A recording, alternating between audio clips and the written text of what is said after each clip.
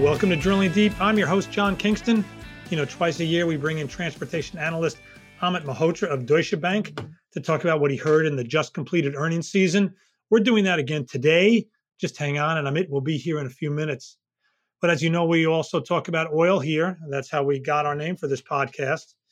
And it's starting to become clear that drilling is something that isn't going to be taking place to the level that you would think a $75 Brent price might normally inspire.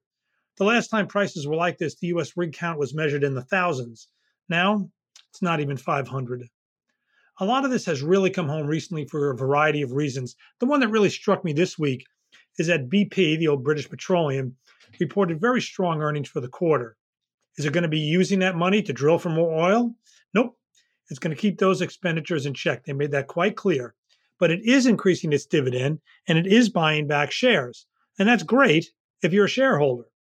But it isn't great for the world supply of oil in 5, 6, or 7 years when the natural decline of existing fields and any increase in global oil demand requires new supply. Remember, world oil production generally declines about 7% a year just through depletion. So to stay even, the world's oil business needs to add that much new supply, and then on top of that, add some more to account for any growth. And right now, that is not happening. The research firm of Raymond James reported earlier this year that U.S. oil and gas producers are going to cut their capital spending in 2021 by about 8%. The firm said that the companies are, quote, extremely disciplined. Yes, really. That yes, really is a humorous reference to the fact that debt-strapped companies, or I should say debt-sustained companies, that previously kept drilling any time the price rose, would say that they would be more disciplined to generate more free cash flow, and then they never actually implemented that discipline. The International Energy Agency said recently it expects that spending on new upstream oil projects this year will be 26% lower than it was 2 years ago. And that's with the price of oil up to about the price level of 2019. There is spending going on outside the U.S. The IEA said that there is increased spending going on by Chinese, Russian, and Middle East state oil companies, and it's expected to rise this year. But it's been the U.S. industry that powered the fall in oil prices that began in 2014 and stayed in check well below the $100 per barrel market, even up until today. Remember, that $100 back around 8, 9 years ago, that price was sort of considered a fair price, seen as not too high for consumers and offering a good return for drillers. But as U.S. output from the shale revolution continued to pace, the supply from the shale overwhelmed demand and prices plummeted. It was welcome news to all consumers. What happens when that lack of investment today results in diminished supplies tomorrow? That is increasingly becoming a concern for those with long memories and long vision. Companies are worried today about sinking money into oil when the market for it is uncertain. What is going to be the penetration of electric vehicles? What do investors really want? Do they want to get paid now or later? Will ESG principles punish those companies that remain deep into fossil fuels? Oil company earnings compared to last year are up hundreds of percentage points. Meanwhile, shares in a lot of these companies in the last 52 weeks might be up 30 to 40% for some companies that are doing well. At a recent Nigerian oil summit, the prediction was made that oil might reach $200 per barrel over the medium term, driven almost exclusively by the lack of drilling now. Those seeds are being sown. This is bad news for truckers in two ways. First, obviously, the price of diesel. The second, though, is that work in the oil patch is not coming back anywhere near like one might expect given the rise in oil prices. Work in the oil patch is generally highly lucrative, but looking to the past to get some idea of the level of work going forward won't help you much because we have a new reality. It's that time again. Every 6 months after earnings season is done, we are joined by Amit Mehrotra, the head of transportation equity research at Deutsche Bank. And with all the earnings pretty much in the book now for the second quarter, he's joining us here to talk about some of the highlights and the lowlights. Amit, welcome back. Hey, John, great to be with you again. So we'll just kind of go here and there, because, you covered a lot of companies. I listened to a lot of earnings calls. So I'm going to start with one where I was on the call and you actually were impressed enough that you put out a note in the middle of the call. I thought that was pretty amazing. And that's Saia. You seemed very impressed with them. You called it in your note one of the best earnings calls you had ever heard. The numbers were good. I didn't know that they were so stupendous. But what do you really like in the Saia story, and what in that earnings call spurred you to describe the company that way? In transportation and broader industrials, investors and analysts tend to look at the sector through a very cyclical lens, which is completely understandable given the cyclicality of cycles, if that's even a term. But I would say this is that what we've tried to identify here at Deutsche Bank are companies that can potentially earn significantly more over the next several years structurally than what they're earning today. And Saia sticks out to us as the top of that list. And so we have written notes in the past where we can outline a pathway for earnings per share of over $20 for Saia relative to the $9 to $10 that they'll earn this year and relative to the $4 or $5 they earned a few years ago or a couple of years ago. And so Saia really stands out to us as a company that has massive opportunity with respect to structural earnings power over the next 5 years. And we think the CEO, Fritz, is really speaking to that quite confidently. And so one of the reasons why we thought it was one of the most bullish conference calls that we've heard in a long time is because the CEO and CFO are really speaking to that opportunity, how tangible it is, how achievable it is, and how the business itself is pivoting back to growth in terms of adding 10 to 15 service centers next year. And this is not a typical Northeast-like expansion that's going to come with a big fixed cost increase before revenues are going to absorb those costs. We think this expansion in 2022 is actually going to be quite immediately accretive to margins and earnings. And it's just going to serve to support this thesis that we've had that Saia can earn significantly more dollars per share in earnings power over the next 5 years than it has over the last 5 years. Yeah, they talked about the Northeast expansion, but they didn't. I got the sense almost that the Northeast expansion was, I won't say complete, but that it's so far along that their big growth opportunities are not just from doing more in the Northeast. Yeah, I mean, so they've added 25 new service centers over the last several years in the Northeast. They've done that organically, which is quite commendable. And the problem with entering a new market or a new region is that you have to put up significant amount of upfront costs. You have to build it, if you will, before they come. And so essentially, Saia spent the last several years building it. During that period, there was a transition period associated with higher structural costs that they were backfilling with revenue to absorb. That's pretty much done right now, and you're seeing that in their operating ratio in the mid 80s in the most recent quarter. Now, the next phase of growth is just filling in pockets in existing markets. So it's very different than the Northeast expansion in terms of actually just filling in existing markets where they already have infrastructure today in hopes to get more density and more revenue. And I think that's a much more different algorithm associated with margins and accretion than expanding into a completely new region like it was in the Northeast. Is finding the space for an LTL expansion a really big issue? I know that there was some discussion on the call about whether do you go out and buy a facility or build a facility, maybe get land and buy a facility or buy a warehouse that's out there, or you just lease some space in something that's already existing. Is that a big issue in slowing expansion? Well, absolutely. I think that's an industry-wide issue. It's negative in the sense that it's hard to grow the footprint of an LTL network, but it's also positive in the sense that it caps supply and door capacity. I mean, you can measure LTL capacity many different ways. The first and foremost way is door capacity, and I think it's undeniable if you look at the data over the last decade that the major public companies had a difficult time increasing the number of doors, partly in large part because of this real estate barrier to entry. Real estate's not getting any cheaper. There's obviously a question of lease versus buy. Old Dominion has a very big competitive advantage in terms of owning a lot of all their service centers and being able to leverage that footprint. But yeah, I think that's a big barrier to entry. It's actually net positive for the industry in terms of limiting supply and having the industry participants able to continue pulling on the pricing lever. Right, those that have the capacity are in a strong position. So you mentioned Old Dominion; they had a tremendous quarter. Their OR was in the sort of mid 70s, I believe. Low 70s. Low 70s, right? Yeah. And I know I tweeted about it, and I referred to them as a railroad on wheels. Of course, and then I realized later that railroads have wheels too. So I'll say railroads on tires. But it seems like the gap between LTL ORs that were there for the quarter, not just Old Dominion and truckload ORs, it seems that continued to widen. I mean, I don't know if you've done any research on what is a normal spread between the two, but whatever it is, I'm getting the sense that it's starting to really blow apart. Is that the case? Do you see that? Well, yes and no. I would say that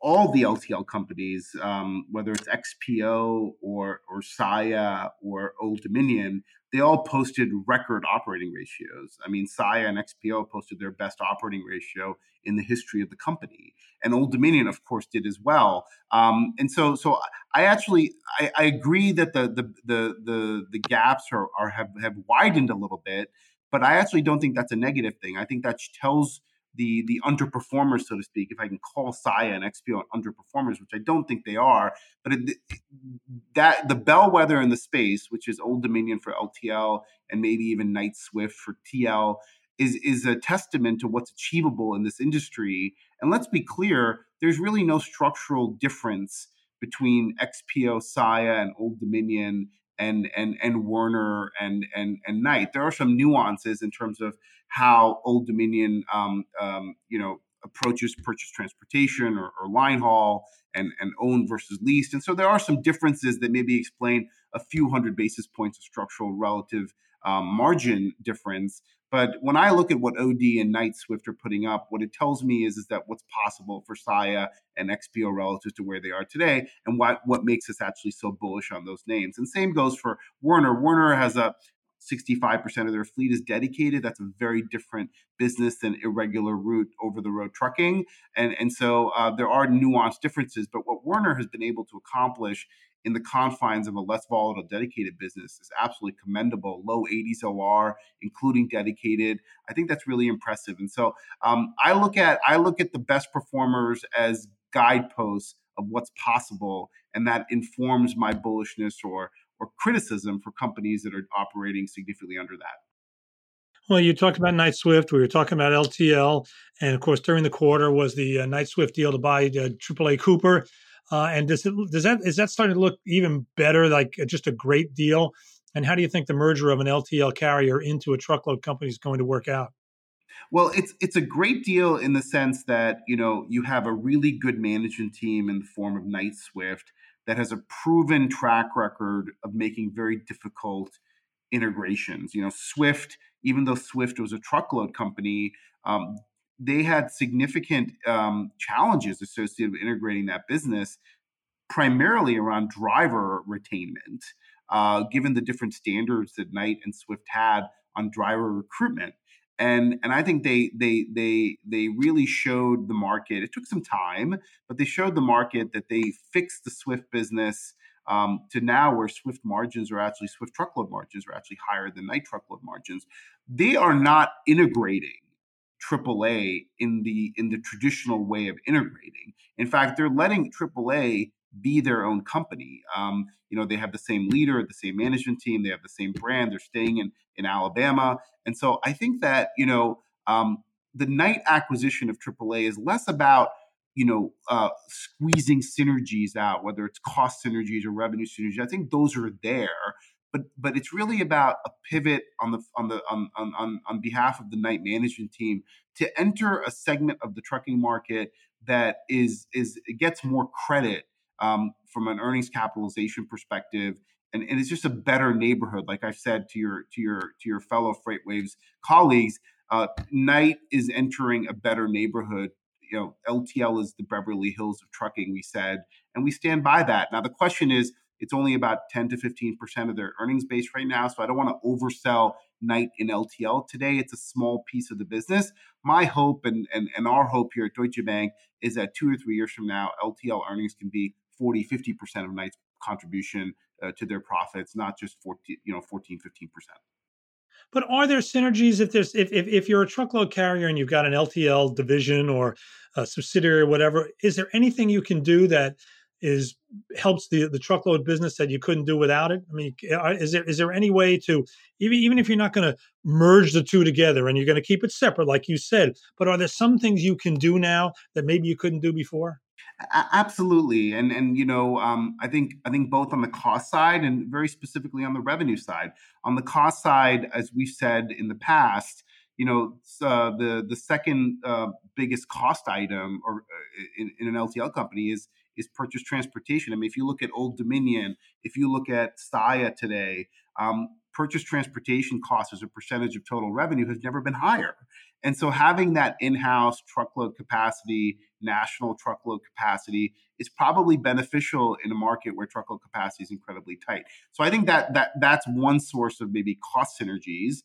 On the revenue side, we think that the industrial versus consumer overlap is actually quite beneficial. So when you have seasonality in on the retail side, January, February, demand dries up relative to peak season. Having that industrial demand output sitting in an LTL network is also quite beneficial. The other thing I would just say, John, too, is that public companies like Knight-Swift are a continuous improvement company, whereas private companies sometimes don't go after every dollar on the table. And so we think there's an opportunity for Knight to apply some of the pricing discipline that they have to a private enterprise and realize the full benefits. And we think that may be missed by the market, where AAA, great company, very good company, very well regarded company, but probably was leaving some money on the table from a pricing perspective that we think Knight now is can go after and actually you realize the full potential there. All right, so we've talked about all the good things. Let's talk about whether there was anybody out there, whether it's in the truckload business or rail business, because you do rails as well, of course. Anybody really disappoint you? Well, disappointment is a relative term. I would say that if you just step back for a second, the results across the board were very, very strong on an absolute basis. Of course, expectations are high. You have to be living under a rock to not understand the strength of the truckload cycle today and generally the pricing environment that a lot of the transportation and logistics companies are operating under. And so relative to expectations, I would say there were a few disappointments. I mean, Kansas City Southern was one of the first rail companies actually the first company to report. And I would say their results were underwhelming. They converted less than 50% of their revenue growth to profit growth. I think they have some specific challenges associated with some cross-border congestion. But generally speaking, they had to lower their guidance. And so at the end of the day, I would say that was a little bit of a disappointment. JB Hunt's obviously a very well-run company, but they're dealing with incredible congestion issues at the moment. So their incremental margins were, 12, 13%, which is relatively low in an environment where pricing is so strong. So I think there's a lot of congestion out there, which is adding to a lot of costs. The hope is that is transitory and companies can overcome that over time. And what's structural and what's sticky is the pricing environment and the pricing power. But generally speaking, I would say that the congestion led to some disappointment. And then let's not leave out the 800-pound gorilla in the room, which is UPS. UPS was very disappointing. As someone, Deutsche Bank was an early backer of UPS prior to the start of the pandemic. We still believe in that story, but it's difficult to reconcile management's guidance around the back half moderation in margins relative to the first half when B2B continues to improve. And so some of that may be conservatism, some of that may be idiosyncratic cost inflation. But I would say that was probably the biggest disappointment coming out of this earnings season. All right, let's go back to truckload for a minute. I know in the last month or two, it's been notable that a couple of truckload companies hit a 52-week low. I know Heartland did on one day. I think Martin might have on another day. I usually check those every day. Does the market know something we don't? Are they banking on truckload having hit a peak? Well, I mean, cyclical investing. I would say that what you're talking about is kind of the perfect playbook for how cyclical should behave at different points in the cycle. And so, at the end of the day, uh, as the earnings improve, those earnings get derated as we further progress through the cycle. And so I think the market is right in that sense, where the earnings for these companies is unsustainably high at these levels.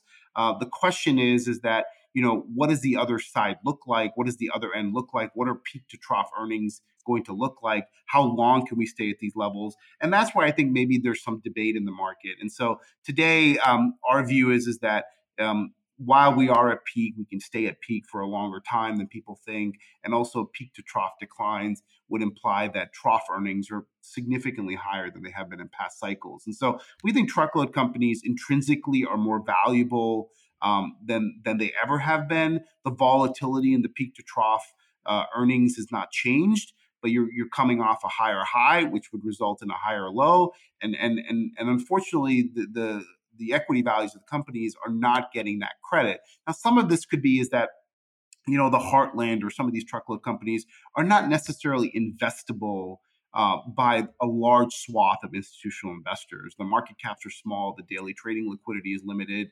And so you're not really having that sticky shareholder capital base that maybe the LTLs enjoy or the rails enjoy. And that just leads to a lot of volatility. So the bottom line is that some of these truckload stocks, there's just no bids for them because of where we are in the cycle, and that obviously limits the upside in equity value.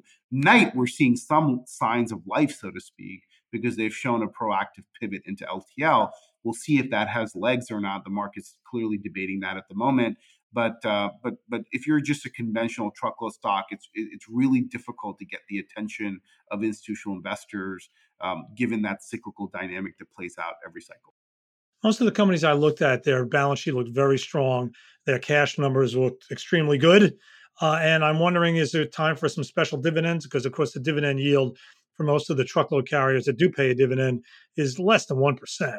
I know We Hear Freight Waves has written numerous stories about companies declaring special dividends. Do you think a few of them are on the way? Well, I don't know.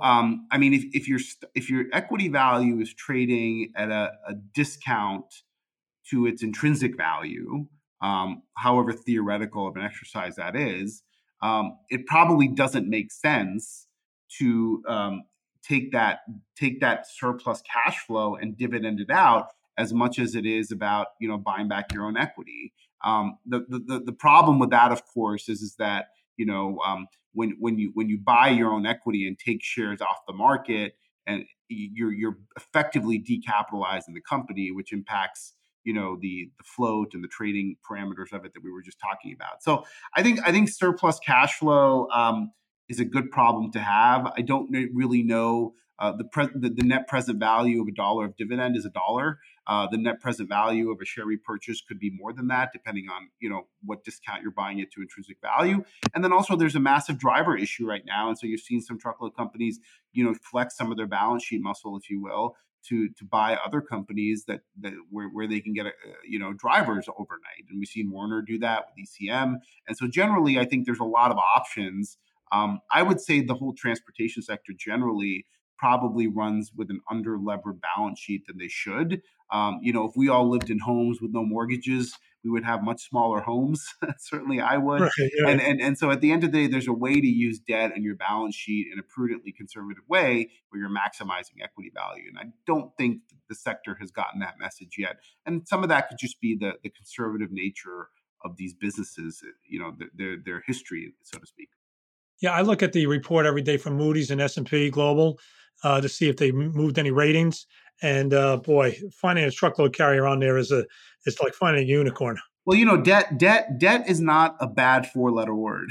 I like to say too much debt could be, but I would say that it's not just a issue with transportation and logistics companies. It's an issue across broad industrials. I mean, you have General Motors sitting at a $25 billion net cash position. If you look at multi-industry, chemical companies, machinery companies, I mean, balance sheets are massively underlevered, even relative to the cyclicality of the sectors. And there is an opportunity here for significant more equity value generation if some of these companies get a little bit more. We've seen the rail companies do this. I mean, over the last 2 or 3 years, rail companies have certainly went further out in their leverage profiles with the blessing of the credit rating agencies. We just haven't seen it in trucking and other industrial verticals. I don't know if we will.